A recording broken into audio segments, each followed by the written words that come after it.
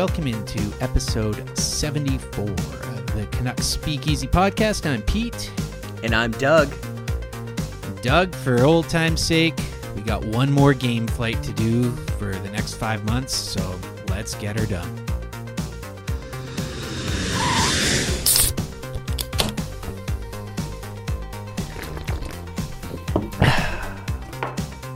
The Canucks started off the week with a 4-1 loss to the Calgary Flames. Matthew Highmore got his first goal as a Canuck. Canucks bounce back, beat the Oilers 4-1. Highmore has two more in that game as well, and JT Miller gets a couple of helpers. The Canucks lose 6-5 in overtime to the Calgary Flames. Travis Hamonic nets his second goal of the year. Tyler Graovac gets his third, and Brock Besser scores his 21st. Besser, Hamonic, and Myers all have a goal and an assist. The Canucks pick up a 4-2 victory against Calgary. Demko in net again for that one. Bo Horvat also dropped the mitts in that one. And in the final game against the Calgary Flames, the Canucks lose 6-2. Bo Horvat gets 19 goals, finishes the season with 19 goals. JT Miller gets his 15th of the year, and Jack Rathbone gets his second assist of the year.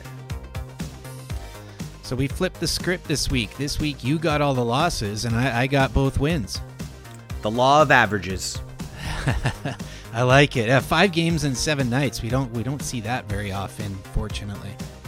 No, and we discussed it on last week's podcast, but obviously you can tell the players are tired. You saw a number of high-profile Canuck players turning down the invitation to play at the Worlds for Team USA. Still haven't heard whether or not Bo Horvat has been invited or will play for Team Canada. But yeah, I think the players are actually really looking forward to not playing hockey for the next few months here.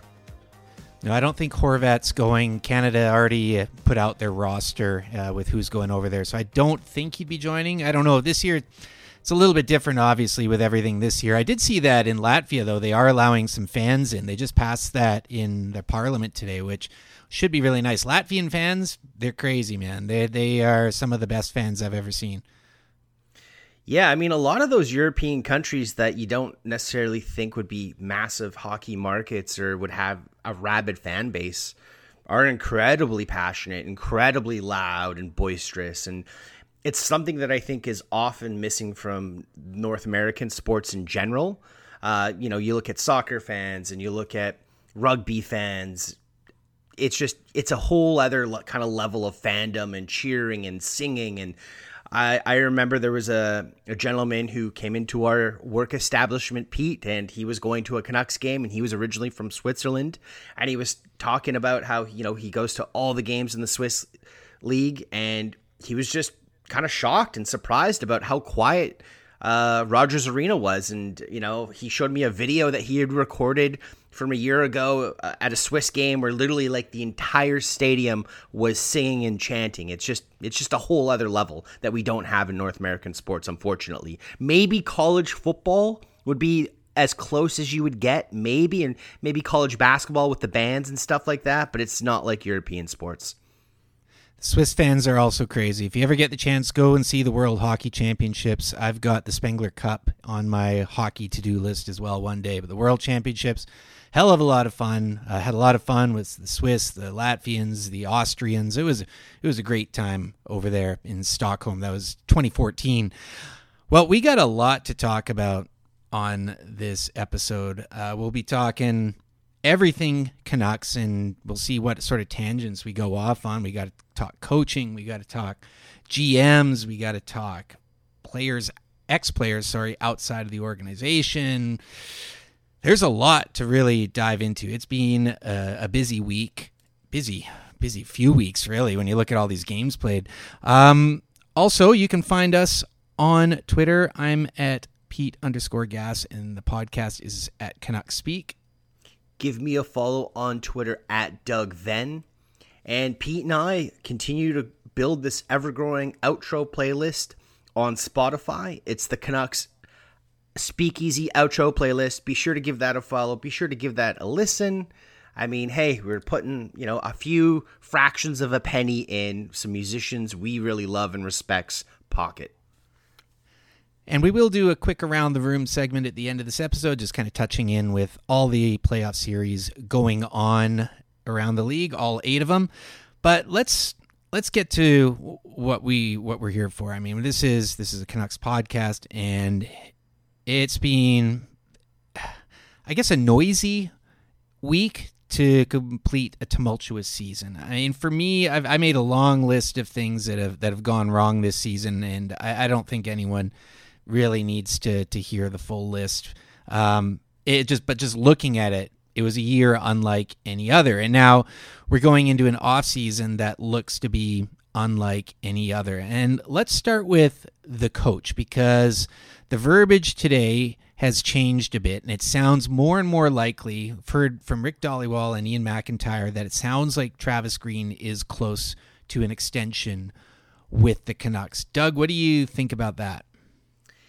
Yeah, I mean, I'm on board, and honestly, my opinion doesn't really matter. It's what the players are saying, and I know, you can take it with a grain of salt. You don't expect the players to come out and blast their coach during their final interviews of the season and, say, oh, yeah, Green's a terrible coach. But, player after player today and yesterday came out saying that they thought Green is a great coach, a great teacher, a great mentor. He's got some great systems in place, and they all want to see him come back.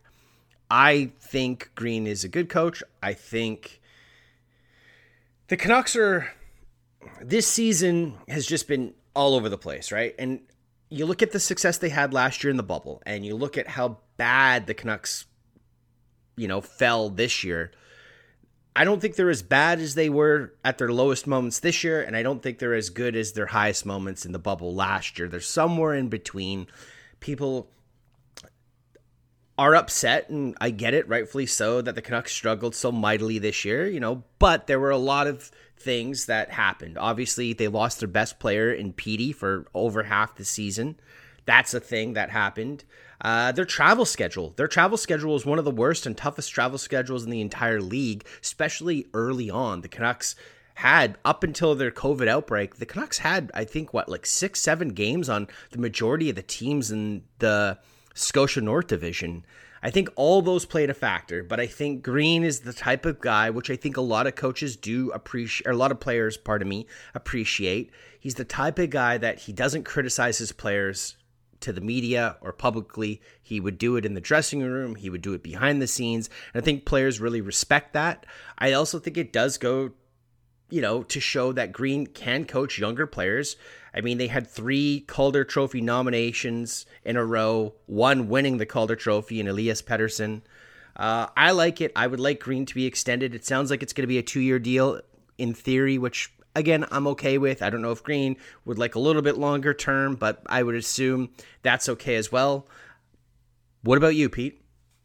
I think after the comments the players made today, there's really no way that ownership could say, no, we're taking a different direction. I think that, I've had issues with something that Green does, but I like Green as a coach, and more importantly, he has that room. I mean, those players like him. They all say good things about him. And the only thing I really was kind of shifty on a bit is some of his player deployment and roster moves for guys bringing in, it was very vet heavy, and I get that. He's trying to play to win, and he's also doesn't have a job, so he's trying to put himself in the best situation that he can. Having said that, though, to your point as well, 3 straight Calder finalists, and we got a great look of Höglander this year, and down the stretch, we got to see some guys like Rathbone and Lockwood who look like they could be players on this team as well.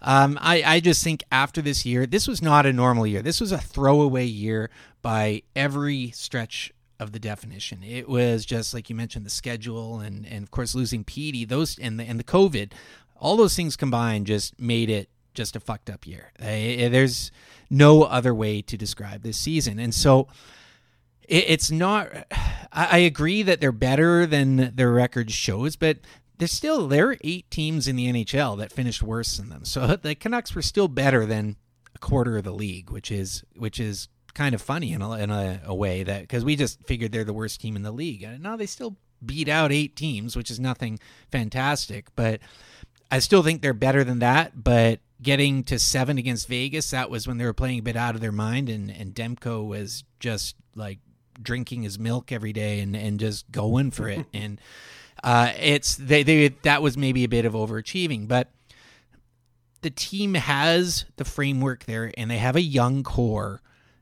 that respects Green. And another guy like JT Miller, who has had his best career years playing under Travis Green, who is part of the core. I know he's a few years older than the other guys, but he's a part of that core. And that's who you want to build around. And if all these young guys are like, hey, we want Green to be the coach, ownership has to listen to that, because if they were to go out and bring in like an old soul, like I don't think they would ever have brought in a guy like Babcock, but even like a Gerard Gallant or someone a completely different style. After this season, I think it would have been very hard after next year to convince Horvat and Miller to sign extensions before they hit UFA. Yeah, I know some people were speculating that if Green did leave, Claude Julien was a name that was being floated out there. Yeah, I mean, often this happens, right? And, the Canuck fan base, despite it being very divided at times, is extremely, extremely passionate about this team. And I think whether there are pro-Green fans, there are anti-Green fans, I agree with what you said, Pete. I do think some of Green's deployment can be questioned from time to time. I didn't understand the final game of the season. They didn't even put Gadjevich in. And, guys like Pearson didn't play that last game. Why are we playing Gadjevich? Or why aren't we playing Gadjevich that last game? That was a little odd to me, especially since they had called him up. He did his 2-week quarantine, didn't get to play for the first 3 games after his quarantine was done, gets in for 1 game, had 4 minutes of ice time. I know he had 17 minutes of penalty that game, but still, it's just like, why doesn't Gadjevich play the final game, a mean-nothing game of the season? I question that. I definitely do. Well, they did have 3 rookie wingers already in the lineup that game, and I know, I get it. I think they wanted to see a little bit more of Cole Lind, and out of all those guys, like Lind, Gadjevich, and Lockwood, I thought Lockwood looked the best as well. But yeah, I know. I mean, you could have snuck Gadjevich in, but then there's also a bit with, if you're going to the older players in the room, like, do you guys want to play? And they're like, yeah, we want to play. You got to do that as well. So I get it, but they did have 3 rookie wingers in the lineup that day anyways. Sure, but like VC, I believe, played last night. I don't need to see any more Jimmy VC. He's a guy like, you know what? We tried. It was a free player. I'm done with the VC experiment. But again, you know what? But that being said, I do think Green is a very good coach. And I do think if Green, and nothing's official yet, but if Green doesn't come to terms with the Canucks, I think he can get a job this offseason, absolutely coaching another team in the NHL. Going back to the JT Miller point, I absolutely agree with you. I know there's a lot of speculation going on right now, and I believe some of the media people that are reporting this, that there are apparently a couple of players, or at least one player, that is indicated that they would maybe like to move on. Not necessarily asking for a trade, but just saying that, they would be open or would appreciate maybe being traded somewhere else. Some of the speculation is that it could be JT Miller. JT Miller was finally given an opportunity to play in a top 6 role consistently. And obviously this season was a bit of a disappointment, but he still was one of our top players this year. And last year, JT Miller actually got Hart Trophy nominations. People actually voted him for the Hart Trophy last year. I don't think JT Miller was the Hart Trophy winner last year, but people still voted for him. And I think JT Miller has to really appreciate the fact that Travis Green gave him that opportunity, believed in him. And I know his body language throughout the course of the year was up and down, and you love the passion and you love the fact that he wears his heart on the sleeve. But at times you've also got to be like, okay, man, not every time you cough the puck up or every time the opponent scores, you should be smashing your stick on the ice, smashing your stick against the boards. That being said, anytime media members would question JT Miller's attitude, his body language, Travis Green went to bat for him time and time again and said he's a player that wants to win, he's a passionate guy, and I need more guys like him in this dressing room. Second leading scorer this year, leading scorer the year before. I don't think JT Miller wants out. The name I've heard a bit is Nate Schmidt, which kind of makes sense. To me, I think some of these new guys coming in, it was just a weird year, right? You never get to really know the team and get acclimatized or anything else. But we'll just see what happens. It's all speculation right now. I don't think JT Miller wants to go anywhere either. Just with the 2 seasons he's had here in Vancouver, they've been probably the 2 best of his career. I wanted to go back to something you said here, and this is a bit of a sidebar before we get into some of the more stuff with behind the bench and in the head office. But I've been kind of thinking about Canucks fans, and you talk about these divides out here, and I really think that these divides, I'd be really curious to see where people's passions and ideas and thoughts come from. I think that there's these real age demographics that whatever era you kind of grew up with the Canucks, that's sort of where your expectations are. So let's say you were born before like mid-70s. You know, you grew up with a decade of suffering and then this magical run in 82 that kind of came out of nowhere. But besides 82, the Canucks from like 1970 to 1989 were not a really good team. So you kind of get then into the late 70s, early 80s kids, which is what I am. And you're kind of used to this pain of getting shit kicked in the Smythe division over and over. And then you finally get the rise of the early 90s teams, and that's when you finally get a bit of hope until the team takes that turn in the late 90s. So then if you get kids that are now born, you know, maybe mid 80s to early 90s, you're getting more used then to having a better team, and that's what you grow up with. And then again, to get into the early 90s babies, you're kind of used to that disappointment again. And then you get into like the late 90s babies, and that's more when you're like, from that point on until 2014 or so, the Canucks had a really good stretch. You had the West Coast Express morph into the 2011 Cup team. So if you're born in, let's say, 1995, that's just what you're used to. Your whole life up to this decline that we've seen from 2014 or so onwards under this Benning regime, that was just all you knew was success. And that is your barometer, is that the Canucks should always be up here. So when you get to this kind of rebuilding, retooling slump of a few years that we've had, I think a lot of fans from certain demographics haven't experienced that before and are outraged and want to get back to those winning ways. And hey, I want to win every year. I want us to be competitive too, but there are ebbs and flows with how professional sports teams works. So I do think a lot of these rage battles are divided by fans who either grew up in misery and grew up in success. And I think it just, as a fan, that's what you're used to and that's what you're introduced to. And it does kind of skew judgments on both sides a little bit when the truth is somewhere in the middle of the two. Anyways, that's my little sidebar generation theory I have with Canucks fans, because I do think if you're born in 1978, it's very different from being a Canucks fan born in 1998.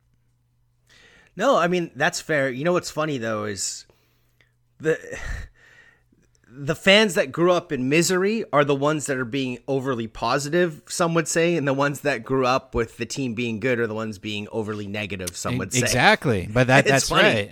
Yeah, but that's exactly it, is because that's just what you're used to, right? Like if you grew up with all these bad years, this team, like I started following the Canucks in 1984 when our family just moved back from England. I was 6 years old, and that was the first year. And the Canucks, like I was looking at some of the games from that year, like the Canucks, they allowed double digits in a game like at least a half dozen times that year. They were bad. So I look at that team and then I look at the core of this team and I'm like, you know what? Like it's not as bad because this core is younger and much better than those mid 80s teams were. So, and then you take it like kids who, let's say, were born in like 2004 and were just like, you had that 2011 run. And that's your standard, right? That team was stacked. That was a great team. And so that is what you're going to hold a lot of things up to. So I do think there is an element of like the team that the year you became a fan, that's always sort of the barometer and the high watermark. So for me, the watermark is pretty low because that 1984 team was one of the worst Canucks teams ever. No, I mean, those are all fair points. And I also think, going back to your point about fan expectations, and this kind of leads into our next topic, is that Rebuilds do take longer than I think most people realize. And the fact that this management group, and I'm going to include Linden in this management group, and ownership is to blame for this, they kind of stalled on doing a proper rebuild. And I know a lot of people were saying, oh, I don't think the fans are going to be willing to do a full-on rebuild of tearing everything down. I disagree. I think this fan base is smart enough and passionate enough to be able to go through a proper full-on rebuild. And the fact that they kind of waited almost 2-3 years before they finally actually started to do a proper rebuild has hurt the trajectory of where this team should theoretically be today, because, you know, they're still, according to Jim Benning, 2 years away, whatever that means. But I do think it takes a lot longer to do a proper rebuild than what people think. And I think there's this weird expectation that, you know, we have the pieces in place. And I also get this. I get that people are like, look, we have great talent. Why aren't we better? We have the likes of a Brock Besser, Elias Pettersson, a Bo Horvat, Quinn Hughes. You know, this team should be ready to make the next step, and we should be a perennial playoff team year after year, and yet we still aren't. And there's so many bad decisions and poor contracts that have been handed out throughout the course of the years that have all made this team not be able to consistently take the next step. The rebuild thing in Vancouver, I feel like ownership has never wanted a rebuild because they want that playoff gate revenue every year. They would rather get 3 or 4 home playoff games in every year than have to go through a drought of not making the playoffs and not getting that extra revenue. And this has really hurt the team. And I mean, you know my theories, and there's been a lot of discussion out there. You're now hearing that there's going to be a sell the team banner going on around there. But I have long felt that ownership has had a hand all over this team. And this is a good lead way into talking about the GM is, look, I'm not team Benning, and I'm not pro or anti Benning. I just like, for me, that's not really the core of the problem. It's a part of the problem, but the real problem is you can put, and this is why I'm just not like, you got to fire Benning, because the way the organization is currently structured, you're not going to get a veteran savvy GM or a young forward thinking GM. You're going to get a guy who the owner feels like fits that hole and is able to communicate with. We heard that from the Benning presser last time we talked, is how him and Aquilini talk every day. That's not a good thing. Until this team creates some autonomy with their hockey operations and cuts that umbilical cord with ownership, it's never going to be able to take that true step that they need to. There's just so many puzzling decisions. And again, like, maybe I'm wrong. Maybe Benning does make all these decisions on his own, but I really feel like there is hands-on, and that if we were to just take out Benning and putting another GM, I don't necessarily think we're going to have any real progress because of this way this organization is structured right now. I agree. I definitely think ownership's got their hands all over decisions that are made or not made. I saw someone tweet today, I think it might have been Riot Survivor, I believe it was him, about Nonis and when Dave Nonis was let go. And apparently one of the reasons why Nonis was let go is ownership was really trying to pressure Nonis to make a trade for Brad Richards. And apparently it was like Alex Edler and I believe Ryan Kessler for Brad Richards, and Nonis turned it down or something like that. And the next year they didn't make the playoffs and he was out. And Gillis and Francesco Aquilini, they did have a friendship and a relationship prior to him being hired. I do believe Jeff Courtnall, whose name came up this past week as well, also had a role in Gillis getting that job. And Gillis has reported that he had a trade in place to get rid of Ryan Kessler the year before, and that was squashed. I don't think Gillis wanted to hire John Tortorella, and that was squashed. You know what I mean? He was pressured into hiring John Tortorella. There's rumors that Trevor Linden thought that the Canucks needed to be a little bit more patient on the rebuild, and whether Benning and Weisbrod got in Francisco's ear and disagreed with Linden, and that's why Linden got pushed out. it all points to ownership. And, people want to yell and scream about Benning and how terrible he is and how aloof he comes across. And I get it. But at the end of the day, ownership is still signing these contracts. They're the ones that are rubber stamping these offers to Louis Eriksson for 6x6, Brandon Sutter's extension, Antoine Roussel, Jay Beagle. Like, ownership still has to see the contracts come across their desk and say yay or nay before Benning can offer any of these contracts out. I think, and I know you have kind of agreed, that one of the reasons why Francesco wants to keep Benning around is because he's a yes man. He kind of, lets Francesco get in his ear and gives Francesco a lot more input than one of those really kind of solid hockey operation guys would. I keep referring back to Dean Lombardi, who apparently Francesco had reached out to multiple times. Now, he refutes these reports, but there were reports that he'd reached out to Dean Lombardi after he had departed from LA and was, I believe, the assistant.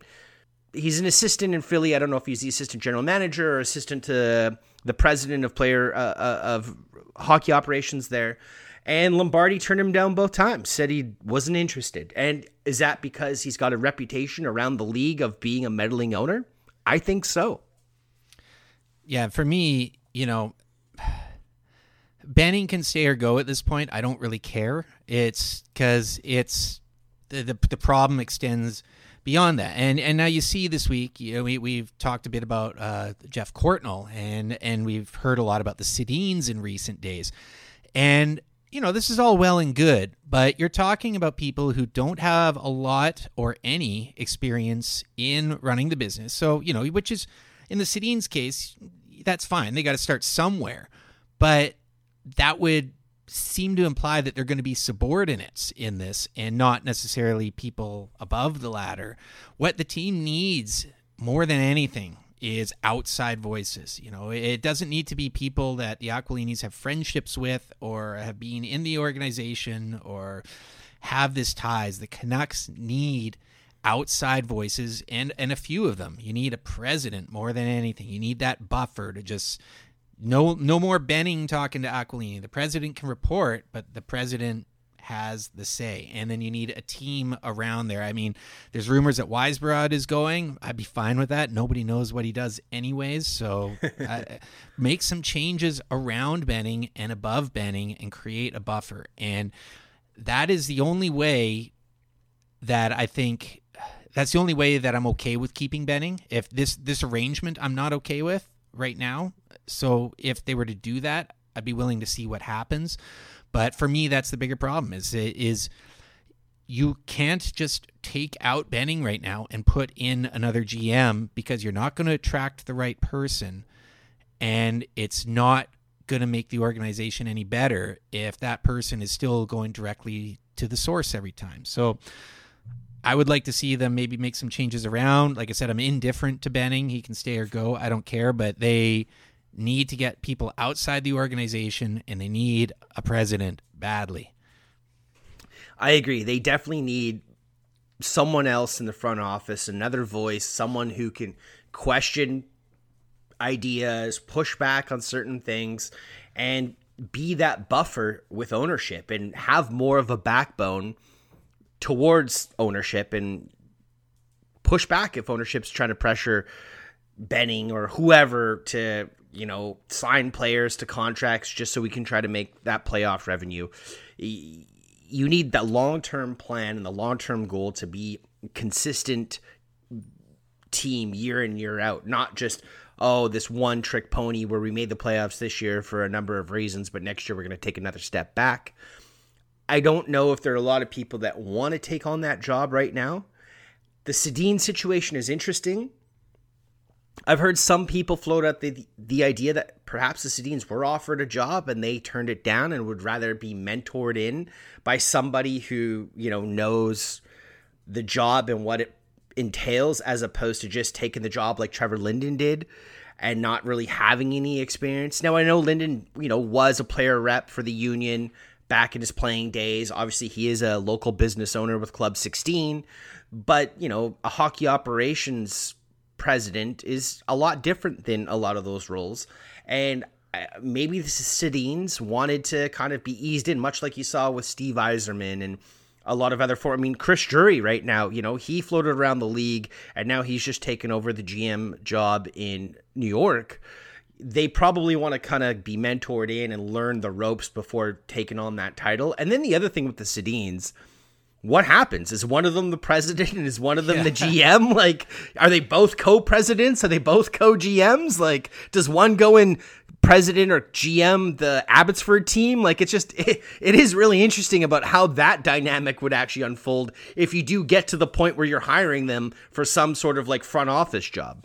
And then there's the financials of that too, right? You're hiring two guys, and that's two more paychecks for a team that has laid people off, yet still found the money to re-sign guys like Pearson and Demko during all this as well.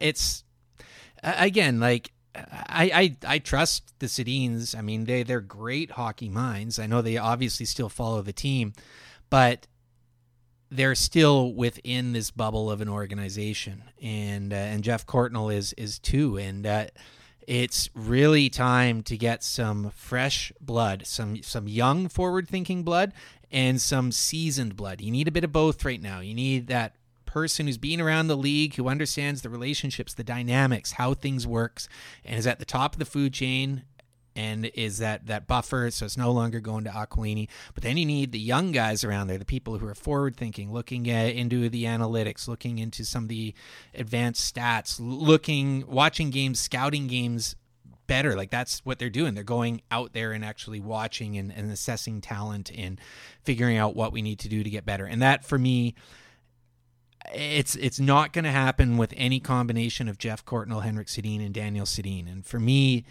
hey, more voices, that's great, but I don't trust that that's fully the right dynamic because they all still have Francesco's ear.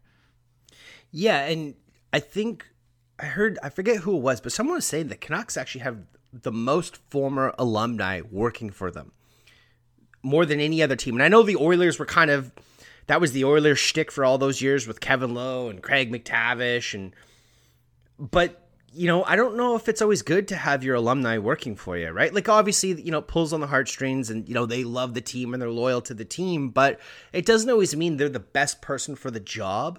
The other thing with this management group, and I don't know if this is ownership kind of tightening the purse strings, but they don't seem to have any specialty people on the team, right? Like, during the Gillis era, Lawrence Gilman was the cap guru, right? He figured out the cap and could figure out creative ways to get deals done. They don't seem to have that. Now, I know, look, to the credit, they hired Ryan Beach, and I know Canucks Twitter and a lot of Canucks fans love that and think that's a great hire. I think he does more video stuff with them. I'm not sure exactly what his role is, and that is a step forward in my opinion. But they don't have these like specialty people, like where this person's sole purpose is working on the cap and coming up with creative ways to sign cheap players, or, being able to use the cap space you have to your advantage. We've talked about numerous times on this podcast about, I hope the Canucks can take advantage of their situation heading into the expansion draft with their defense. I don't have the confidence in this current management group to be able to do that. Jim Benning was sold as this draft guru. And I wouldn't say he's a guru, but I do think this is some of the best drafting the Canucks have ever had in their history. Now, the same argument could be made, well, when you're drafting near the bottom or the top of the draft every year, yeah, of course you're going to hit some hit on players. I mean, you absolutely should be. But there have been some, second round picks and later round picks that have also equated to solid NHL players for the Canucks. And Jim Benning is who we thought he was. He is this draft guy. The Canucks have been able to restock the cupboard, so to speak. The problem is a lot of their high-end prospects graduated to the NHL a lot quicker than I think most people anticipated. So now it seems like the cupboards are bare again. But he needs more than that. He needs more help. He needs someone who can help him with the cap. He needs someone to help him strategize the offseason a little bit better. Time after time, I just think things just kind of happen on a whim. It's just like, oh, this opportunity's come knocking. Okay, I'm going to explore this and focus on this. Meanwhile, you have 3 players, pending free agents that you haven't reached out to or you haven't contacted about potential re-signing them. It just seems so singular focused at times. And it's like you need to have a broad outlook on everything to do with your hockey club. Specialists like sleep coaches and travel planners, things that we used to have under the old regimes there. I believe that was under Gillis, wasn't it, who had the sleep coach in there as well. A couple of other things I want to just touch on in there. The cupboards, I think you hit the nail on the head there. The cupboards for a time, a couple of years at least for the Canucks, they had one of the top 5 prospect pools in the league. Podkolzin is the last blue chipper really that we have, and you could maybe argue Mikey DiPietro to a lesser extent. He's maybe not quite a blue chipper, but he's a solid chip. But Podkolzin is 100% graduating this year. He's going to be on the team. I don't think anyone expects otherwise. The guy's been playing against men for a couple of years. He is ready. So with him graduating and with some of these guys that we've talked about, like it looks to me like Jack Rathbone is here to stay. He's jumped ahead of Juolevi on my charts. And from the 2 games I saw out of Will Lockwood, he jumped above Cole Lind and Jonah Gadjevich for me, which is an actual leapfrog. He was, I think, my 3rd forward prospect in Utica this year was Lockwood, and he jumped up past those guys just with the way he played. So you're starting to see more and more guys graduate here, which you look at the pool now. Like let's say Gadjevich is in Utica, but Lockwood and Rathbone and Lind all stay. Like all of a sudden your pool is looking pretty low, and this is after a year where we didn't have a pick until the 3rd round as well. So the Canucks do need a very solid draft this year. You got to get those cupboards going, but this also ties into what the Canucks need and how they can weaponize some of their spots in the expansion process. Like right now you're protecting Juolevi, Schmidt, and Myers. There is an argument to be made that you could bring in 3 defensemen and expose those 3 defensemen up to those 3. Like, I mean, Myers and Schmidt, they've got hefty contracts. It could help us to get those $5 million off the books. Juolevi, he's being jumped by a couple other guys on the left side. The left side is very crowded right now. And I don't know if this team can do that because, okay, they got the Schmidt deal that was all right. A 3rd rounder, I can live with that for Schmidt, especially if they do decide to trade him and flip him. That I think they can get more than that. But we all know the Miller one, and I don't want to rehash this, or it felt like he overpaid. And then there's the Gaudette trade, which Highmore down the stretch actually has changed my tune a little bit. Highmore's played better down the stretch, but I don't trust. What I'm getting is I don't trust his professional trades with this and his overpaying.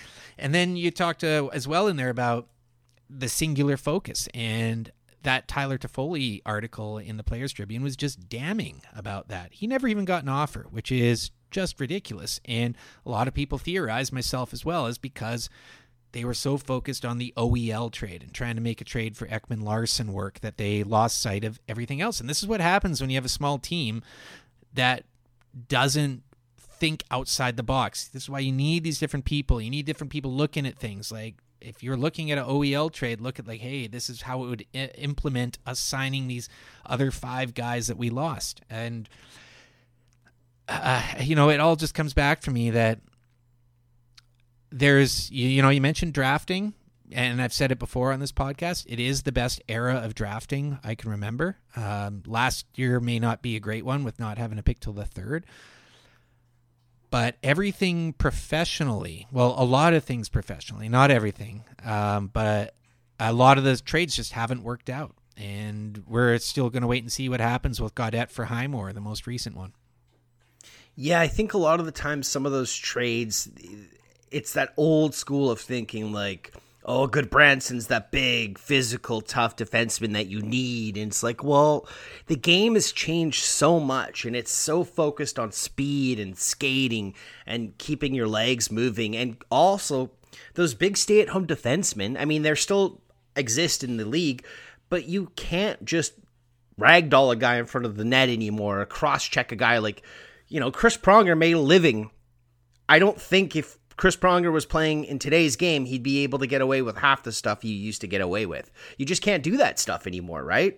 And so it has changed the game, and a lot of these guys that have that old school mentality that you need this big, tough, physical, stay-at-home defenseman, well, so much of the game now is predicated on puck possession and zone entries and zone exits. And if you can't make the first pass out of your own zone and you're coughing up the puck or you're flipping the puck up in the air, 20 feet in the air, for God knows why. I mean, this was Goodbranson's calling card. He'd get the puck and then just flip it up in the air, literally giving possession back to the opponent. You're like, what are you doing, dude? Like, skate it out a couple of feet. Look for a pass. And yeah, professional scouting with this team has kind of, there's a lot to look at where you're like, man, what were they thinking here? Why did they do this? I mean, even you can make an argument, Nick Bonino, Brandon Sutter, like, I would rather have Nick Bonino. I think he's been far more productive than Brandon Sutter has. I know Sutter was thought of to be this defensive specialist and a guy that, is a great shutdown center, but he has never really been healthy for the Canucks, and he's very one-dimensional in his offensive game, and his defensive game hasn't really lived up to the hype or the potential that I think a lot of people thought it was. I think a lot of it was because of his last name and who he is and what that name means to the league, and again, just another move that didn't make sense, especially since the Canucks had just acquired Bonino, I believe, the year before in the Ryan Kessler trade. So there are a lot of questions that I have with Benning, and I think it is time for the Canucks to have moved on from him. I really believe the reason that the Canucks aren't moving on from him is because ownership doesn't want to have to pay Benning to sit at home. I really think it comes down to the financials. I believe there was a report, Rick Dhaliwal said that the Canucks team have lost $20 million this past year, just with the lack of gate revenue and what have you. And I don't think they're looking to pay a guy, and who knows what Benning's making per year, but I don't think they're looking to have Benning sit at home making, let's say, $1.5-2 million while they're having to pay a new GM that same amount of money, right? It doesn't seem like it's smart business acumen for the team. And I know people are like, oh, the Aquilini group, they're ruthless. They'll fire anybody. Sure. But at the end of the day, you know what they care about more than anything? Making money and not losing money. And you know what? They'll stick by their guy for a year or two if it's helping them cut the costs. And this is also an off season where the Canucks really should explore some of the buyout options. There's some candidates that they can buy out, so there could be some money there where you're paying guys to sit at home or play for another team as well. So I think that is a big part of it as well. One guy we haven't touched on yet is Ian Clark. And we've heard the comments from the goalies and the players about Ian Clark and how much he's helped them and how much they want him back. Sounds like it's going to be hard. What do you think? Do you think Ian Clark will be back? It's not looking good, but I mean, you look at what Demko said. I believe Tyler Myers even made a comment about Clark and how he keeps everybody accountable, which I think is, great to hear. I don't know why the Canucks aren't able to get a deal done with Clark. It seems a little strange to me that they can't come to terms with him. It sounds like that the players love him. I know Mikey DiPietro said how much he loved him. Obviously, Demko came out. Demko's mom came out and stood by Clark as well. I don't know what it is. It's a little strange to me that they can't get a deal done here. I believe Thomas Drance said that when he reported about Travis Green potentially being signed to a 2-year extension, maybe by the end of the week, he said that the Canucks are going to take a shot at trying to re-sign Ian Clark, but that deal's a little bit more difficult than a Travis Green one. Who knows? Maybe Clark wants a little bit more guarantees or wants a little bit longer term. I don't know. I don't know what his family situation is. I don't know if he wants to be closer to his family, and in order for him to stay on the West Coast, the Canucks would have to loosen the purse strings a little bit to keep him here, but he seems like he is definitely a goalie guru. And if I was ownership, I would be doing whatever I could to try to re-sign him. It's a big part of why we're no longer the goalie graveyard. We've had a long string of great goalies come through. I hope they keep him. Maybe there was thoughts that all the coaches weren't going to be coming back and they were going to clean house. But after what the players have said, I think maybe ownership may have changed their mind and said, okay, we got to bring back Green, and Green may be saying as well, we got to bring back some of these other guys. So I really hope he comes back. It would help this fan base as well, who still reels from the thought of losing Judd Brackett. And again, like I said, you need some good people around you. If you don't have to worry about goaltending, that's a pretty nice position to be in. One last thing before we get into our around the room playoff segment here. Petey came out, talked to the media. Sounds like he should be fine for next year. It was nice to see him again, though, wasn't it? Yeah, it was. We hadn't heard anything from him, and it sounds like he hyperextended his wrist against the Jets, and what looked like a very harmless play, but unfortunately, he sustained a fairly severe wrist injury. He said that there was talks about potentially getting surgery, and the doctors didn't think it was necessary, and he should definitely be ready for the start of next season. He also said that he is going to fly back to Sweden in the offseason and do his off-season training there, where the past year he ended up staying in Vancouver and doing all his off-season training here. It was great to see him out there again. It was great to see him talk about how much he just wished he was on the ice playing with his teammates and how he really missed not playing the game of hockey. Yeah, I agree with all that, and I think it makes sense going back to Sweden as well. I mean, if you're able to, we've all seen it. Numbers are coming down. Things are looking a bit better right now these days. You can think about things like that. Like I think about going over to see my family in Europe and how it might actually be possible with what's going on in the UK as well. So I don't blame any players for wanting to go and spend the summer out of Vancouver and just reset, because the NHL is going to start on a normal schedule next year. I think you're going to see fans in all the buildings. Montreal is going to have fans in this playoff round, so that's a start here in Canada. I think you're going to see cross-border travel. I think you're going to see a schedule that's opened up to not just playing in the same division. Not a guarantee yet, but we'll see. So I don't blame him one bit for that, but it does sound like he'll be 100% next year, and that is, again, that's a huge hole for this team. Is you take out their most offensively creative player, one of their best players, and he plays in less than half the games. That's something that I think a lot of fans do forget at times, is that we were doing a lot of this without Petey. Yeah, absolutely. And Miller was playing. I know some people think, maybe you could put Miller as your third C, or a combination of Miller, Horvat, and Petey as your three centers moving forward. But Miller was having to do a lot more because Petey wasn't on the ice. He was playing a position that he has played before, and he does have experience playing. But I don't know if he was completely comfortable playing that position, even though he said he was, and he enjoys playing center. But you look at how much success he had last year playing with Petey and playing the wing. He was just asked to do a whole bunch more than I think he was expecting. And the puck was also on his stick a lot more. Where last year, the puck was often on Petey's stick, breaking out of the defensive zone and into the neutral zone. And this year, Miller was having to do that. And that's where I think you saw a lot more of those turnovers coming from Miller than we did the year before.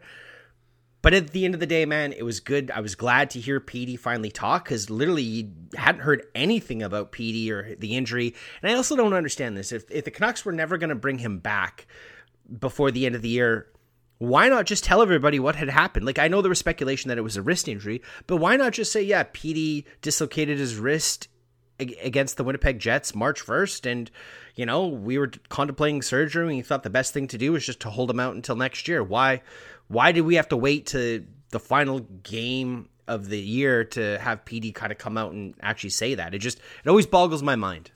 Yeah, I can't answer that one. I don't know if there's implications or anything else with the league and injury and LTIR and COVID this year. Maybe there was.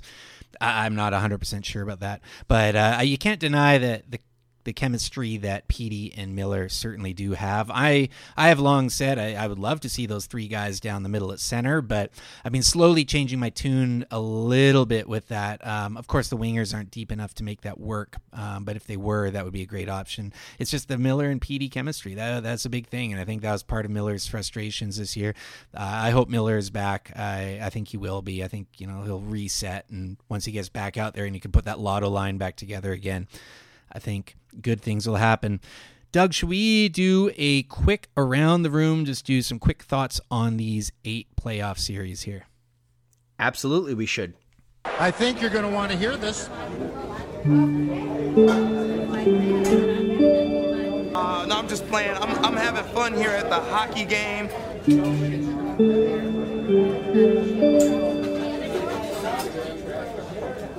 And I want to start things off in Florida because this is a series that was really interesting to me. Tampa Bay now has all these guns come back. They're up 2-0 on Florida. What do you think of the way they've gotten around these cap regulations? Well, clearly my prediction was wrong because again, the series isn't over yet, but Kucherov has not looked out of place whatsoever. I don't see how this isn't cap circumvention. I'm sorry, but it is. He just happens to be able to come back game 1 of the playoffs, just perfectly timed. It's like, come on. Well, but they it is what it is. They couldn't bring him back earlier because of the cap. Like they were in a. But I know if he's healthy, can he sit on LTIR? I don't know. Well, that's just it. Like, how can they get away with putting him on LTIR if he was indeed healthy for 4 weeks ago? But yeah, I mean, it's a whole other situation that just pisses me off, especially with the Luongo recapture penalty. Cap recapture penalty. It's just one of those things. It's just like, oh, Tampa can get away with it, but the Canucks can't. Yeah, Tampa looks good, man. They look like they're firing on all cylinders, and they're going to be the team to beat in the East, in my opinion. Well, them and Carolina. Colorado up 2-0 on the Blues. We had some nastiness with Nazem Kadri last game. Colorado, they look really solid. It'll be interesting to see what the Kadri suspension will be. But man, that team looks fantastic. Great first line and a great blue line. How does Kadri keep doing this? Like, it just It's boggles unreal. my mind. I don't get it. But yeah, Colorado looks really good. I mean, McKinnon's firing on all cylinders. Landeskog getting into that fight against Shen in game 1. And I know Landeskog's not really thought of as a fighter, but it was a right moment. And Landeskog's one of those guys that, you don't think of him as a fighter, especially probably because he's Swedish. There's that stereotype with Swedish players, I guess. But man, he really put Shen in his place. And, I don't think Shen's going to be running around like he normally does in series. Gordie Howe hat trick that game. The only series that's played 3 games right now. Boston is up 2-1 on Washington. Overtime bonanza in this series as well. It's been pretty fun to watch. I love the Zdeno Chara storyline in this one as well. Yeah, I mean, Washington, their biggest issue seems to be goaltending, right? I mean, you have Craig Anderson, who I don't really think the majority of people knew was even on the Washington roster, win game 1 for them in overtime, and then Boston comes back with 2 straight victories. Samsonov had a blunder behind the net to cough up the puck, which led to the game-winning goal in overtime in game 3. Yeah, Washington, for whatever reason, goaltending seems to be a major issue for them. I thought Samsonov was their young goalie of the future. He's been hurt for a majority of the year, and then when he has played, he hasn't looked great. They have that other young goalie as well that has been struggling a bit this year, and I believe also had some injuries. Yeah, I mean, ugh. Yeah, it's interesting. I think let me check the notes from last episode. I'm pretty sure I picked the Caps because I don't think I would pick the Bruins. Yeah, we both picked the Caps in that one. I had 7 and you had 6. So we'll see what happens there. But yeah, 2-1 Bruins right now. Lots of overtime there. That's been a pretty fun series to watch. Carolina up 2-0 on Nashville. Not really surprised there. Carolina has also looked really good. I don't think people realize just how good Sebastian Aho really is. No, I mean, Aho is Carolina's Braden Point, right? Like, he is a guy that was drafted, mid to late second round. I actually think Braden Point was drafted later than the second round, but still, he's just a guy that is incredible. And I think he's one of the more underrated players in the entire NHL at the moment. And I really like Carolina, and they're my pick still to come out of the East. I just think that everything seems to be clicking with them. And that crowd, like, I think it was reported that there was only 10,000 people in the arena. Bullshit. I think it was 12. Still, there was like 20,000, man. I mean, you look at the highlights, and it was amazing. Like, it was electric. I loved seeing it. Like, I can imagine the players were really feeding off it. That's probably one of the reasons why Carolina was playing so well, to actually have fans in that crowd again. Like, they've played almost a year and a half without fans. It must have just been like such a huge morale boost to them. But there's no fucking way there was 12,000 people in that stadium. Yeah, it was something else. It's nice to see that. And we see that as well in the Pittsburgh Islanders series, which is tied at 1. They've had a lot of fans back in the building as well. Pretty interesting series there. You got the kind of defensive first Islanders against the Penguins, who actually the Penguins have been looking pretty solid. I've really noticed Chris Letang this series as well. Have you caught much of that one? I haven't, but I know Gino's been skating in practice, and he should be, because I don't think he's played a game yet. So I believe Gino's going to be ready for game 3. At least that's what people were speculating. The Islanders and the Penguins have kind of built up a really solid rivalry these last few years. I know, obviously, the Battle of Pennsylvania has always been Pittsburgh's biggest rival, but yeah, the Islanders and the Pens, they've with the playoff games that they've played against each other, and obviously regular season games, they've got a really good rivalry building here, and it's nice to see. Yeah, I agree. It's that's a fun one to watch. That's definitely a rivalry that's really budded in the last 3 years or so.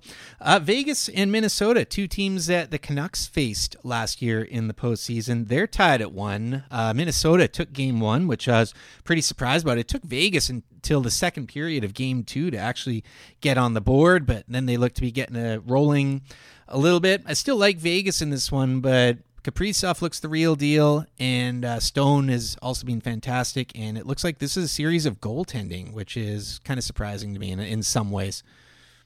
Yeah, I thought I heard somebody say Cam Talbot's like tied for most shutouts in playoff games for active goalies at the moment, which is pretty shocking when you think about it. Look, Kaprizov's looked great, but another guy who I think really took a big step this year for the Wild is Eriksson Ek. He's really kind of come into his own as like a really tough, hard to play against player. I do think that Vegas has more talent, and Mark Stone, like, how the hell did the Ottawa Senators not re-sign Mark Stone? Like, with all the issues we have with our ownership here in Vancouver, at least Aquilini's willing, rightfully or wrongfully, to pay his RFA players. I just, again, I don't get how you let a player like Mark Stone leave. Moving over to our division, the North Division, we saw the Jets throw a bit of a blanket and frustrate the Oilers. They're up 1-0 in that series, taking that first game in Edmonton, doing it without Dubois and Morrissey as well. Pretty good team effort by the Jets there. Oilers looked a bit frustrated. I still think this is going to be a much harder series for the Oilers than some people think, but I do think the Oilers will come out of it. Should be a fun game 2 here coming up, though. Yeah, I mean, the story of game 1 is Connor Hellebuyck. Hellebuyck was great game 1, and I think we've all thought that if the Jets get the goaltending that we all think they could and should be getting out of a guy like Connor Hellebuyck, and he gets hot, they could easily come out of the North Division and be the top team, and especially when you're missing guys like Pierre-Luc Dubois, and sorry, who else was missing in that game? I think I said Morrissey, Ehlers? but I meant Ehlers. Yeah. I think I said Morrissey for some reason. I think Morrissey threw me off because Morrissey and Draisaitl were old junior teammates as well. But yes, I meant Ehlers and Dubois. Yeah, but if they get the goaltending, if Hellebuyck holds up with his goaltending, Winnipeg is a team to look out for. I really, really think that they could come out of the North, and if they get Ehlers back healthy, Dubois back healthy, they have a legitimate shot of coming out of the North Division, in my opinion. It's a battle of the Connors. You got McDavid and Hellebuyck and also Kyle Connor there, but really it will come down to Connor Hellebuyck in that series. You're right. Lastly, game going on as we're recording, their first game, Montreal and Toronto. Obviously, it's a scoreless series. I believe the game is 1-1. I've been kind of watching it in the corner of my eye, but the big talk is, of course, that the only thing really we could talk about, and what will be the talk of this first game, is that John Tavares freak accident. And man, like, that was scary to watch. It's just when you see a player react like that, just out of it. I'm not sure if he was. It looked like he was trying to get up on his own accord, and then just kind of started leaning backwards, and the trainer was trying to grab him. That was scary to watch, man. Yeah, I mean, you hope he's okay. Obviously, it seemed like it was an accidental collision with Corey Perry there. Tavares was already on the ice, and Perry was trying to get out of the way, and his knee clipped Tavares' head. And then, of course, the code. The stupidest. That was the most uncomfortable fight. I mean, you could see it. You could see Perry and Foligno talking, and Perry's wiggling his gloves. He's like, well, yeah, he's going to answer the bell here. But, I mean, Perry went over and tapped Tavares. It was an accident. Why the hell do you need to go out there and fight? Like, that's so stupid, and it looks really bad on the game. Yeah, I mean, I don't think there was any malicious intent on Perry's part. And don't get me wrong, as a Canucks fan, I fucking hate Corey Perry. Most people do. Like he stole the Hart Trophy from Daniel that one year. I'm not a fan of the guy whatsoever. I do think he does play on the edge, and he does have a dirty side to him. But this wasn't it, pal. This wasn't it. It was ridiculous. Shout out to Jonathan Tavares as he was being stretchered off the ice. He did put the thumbs up. That's a good sign.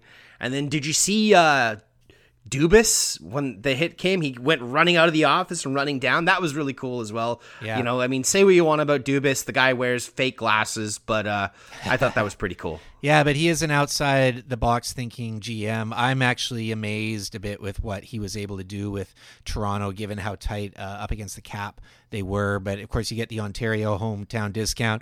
The only thing I don't like about Dubas doing that, though, is that's just going to cause freakouts for Leafs fans as well. I don't know. It's maybe it's just me, but it felt a little bit theatrical and just stirring the pot a bit more. But yeah, obviously he is very concerned, and it is nice to see that sort of respect. I know people in Vancouver be like, I don't think Jim Benning would be running down there like that if Quinn Hughes was injured.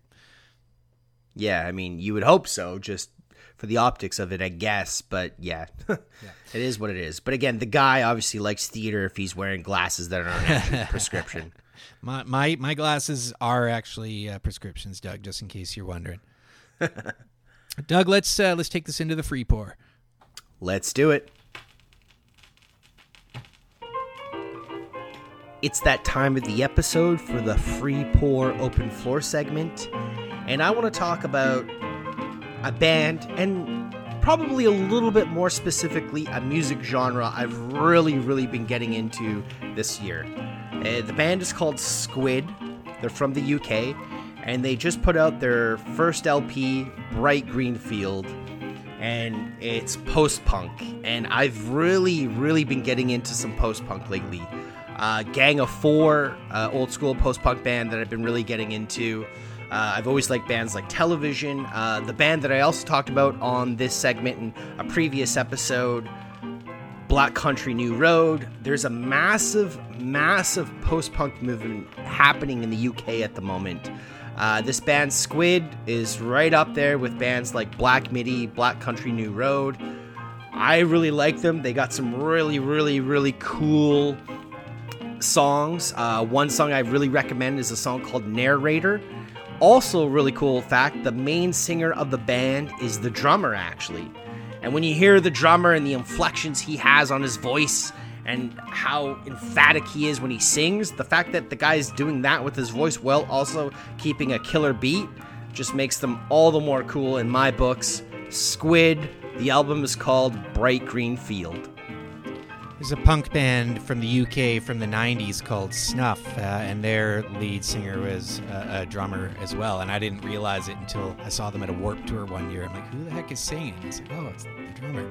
That's always a rarity when you see that. I know that the Melvins do the two drummers and have some vocals out of there too, so that's always a kick. For me, I just wanted to talk a bit about, we got the long weekend coming up here, and it sounds like after that we're going to get a bit of relief on some of these restrictions in the province. So I just wanted to encourage people this long weekend to get out and enjoy it outside, but stay local. I've been making a point to explore a lot of parks in Vancouver with my time off here. Today I was out at White Cliff Park in West Van, and I've been exploring some of the smaller parks closer to downtown as well. There's a lot to do in the city. I know we all are itching to get out and road trip and stuff, but let's just hold off a little bit longer, people, and I really want to enjoy the summer. So this is my plea to everyone to just keep trying a little bit harder. These numbers coming down are great to see. We were sub 400 today. That's pretty awesome. So, and everyone, enjoy the long weekend. Hang out with some friends and grass in a park somewhere. Hopefully the weather cooperates for us.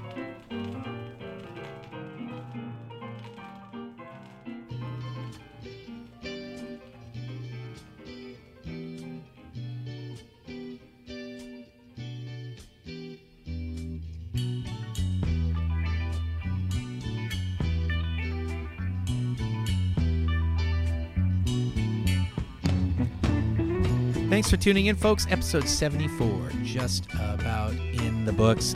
There's going to be a lot of Canucks stuff to talk about this offseason. We're going to be doing a few different episodes, including a draft preview. We'll do a free agent episode, what the Canucks should do with their free agents. Lots of stuff to talk about. And this next week looks to be pretty eventful as well. Yeah, I mean, just because the Canucks aren't playing any games, I don't think there's going to be a lack of news or topics to talk about regarding this team. This is going to be, and I feel like we said this last year as well, but this is going to be one of the most important off seasons this group of Canucks has. Like, this core that we have established here, this is going to be one of, if not the most important off season. You got the PD and Hughes contracts coming up. You've got the expansion draft, which the Canucks seem like they're in a good position, but still. And you've got what reports are saying, some disgruntled players in the ranks at the moment. Whether or not you can talk them off the ledge or keep them on the team remains to be seen. Coaches, GM, a weird draft coming up. There's going to be plenty to talk about over the next couple months. So we'll be busting out episodes as the news comes in. You can follow me on Twitter. I'm at Pete_Gas. And of course, we have the Canucks Speakeasy outro playlist on Spotify. Give that a listen as well. Give me a follow on Twitter at Doug Venn. And be sure to follow the podcast on Twitter at Canucks Speak. As always, thanks for listening. Hasta luego.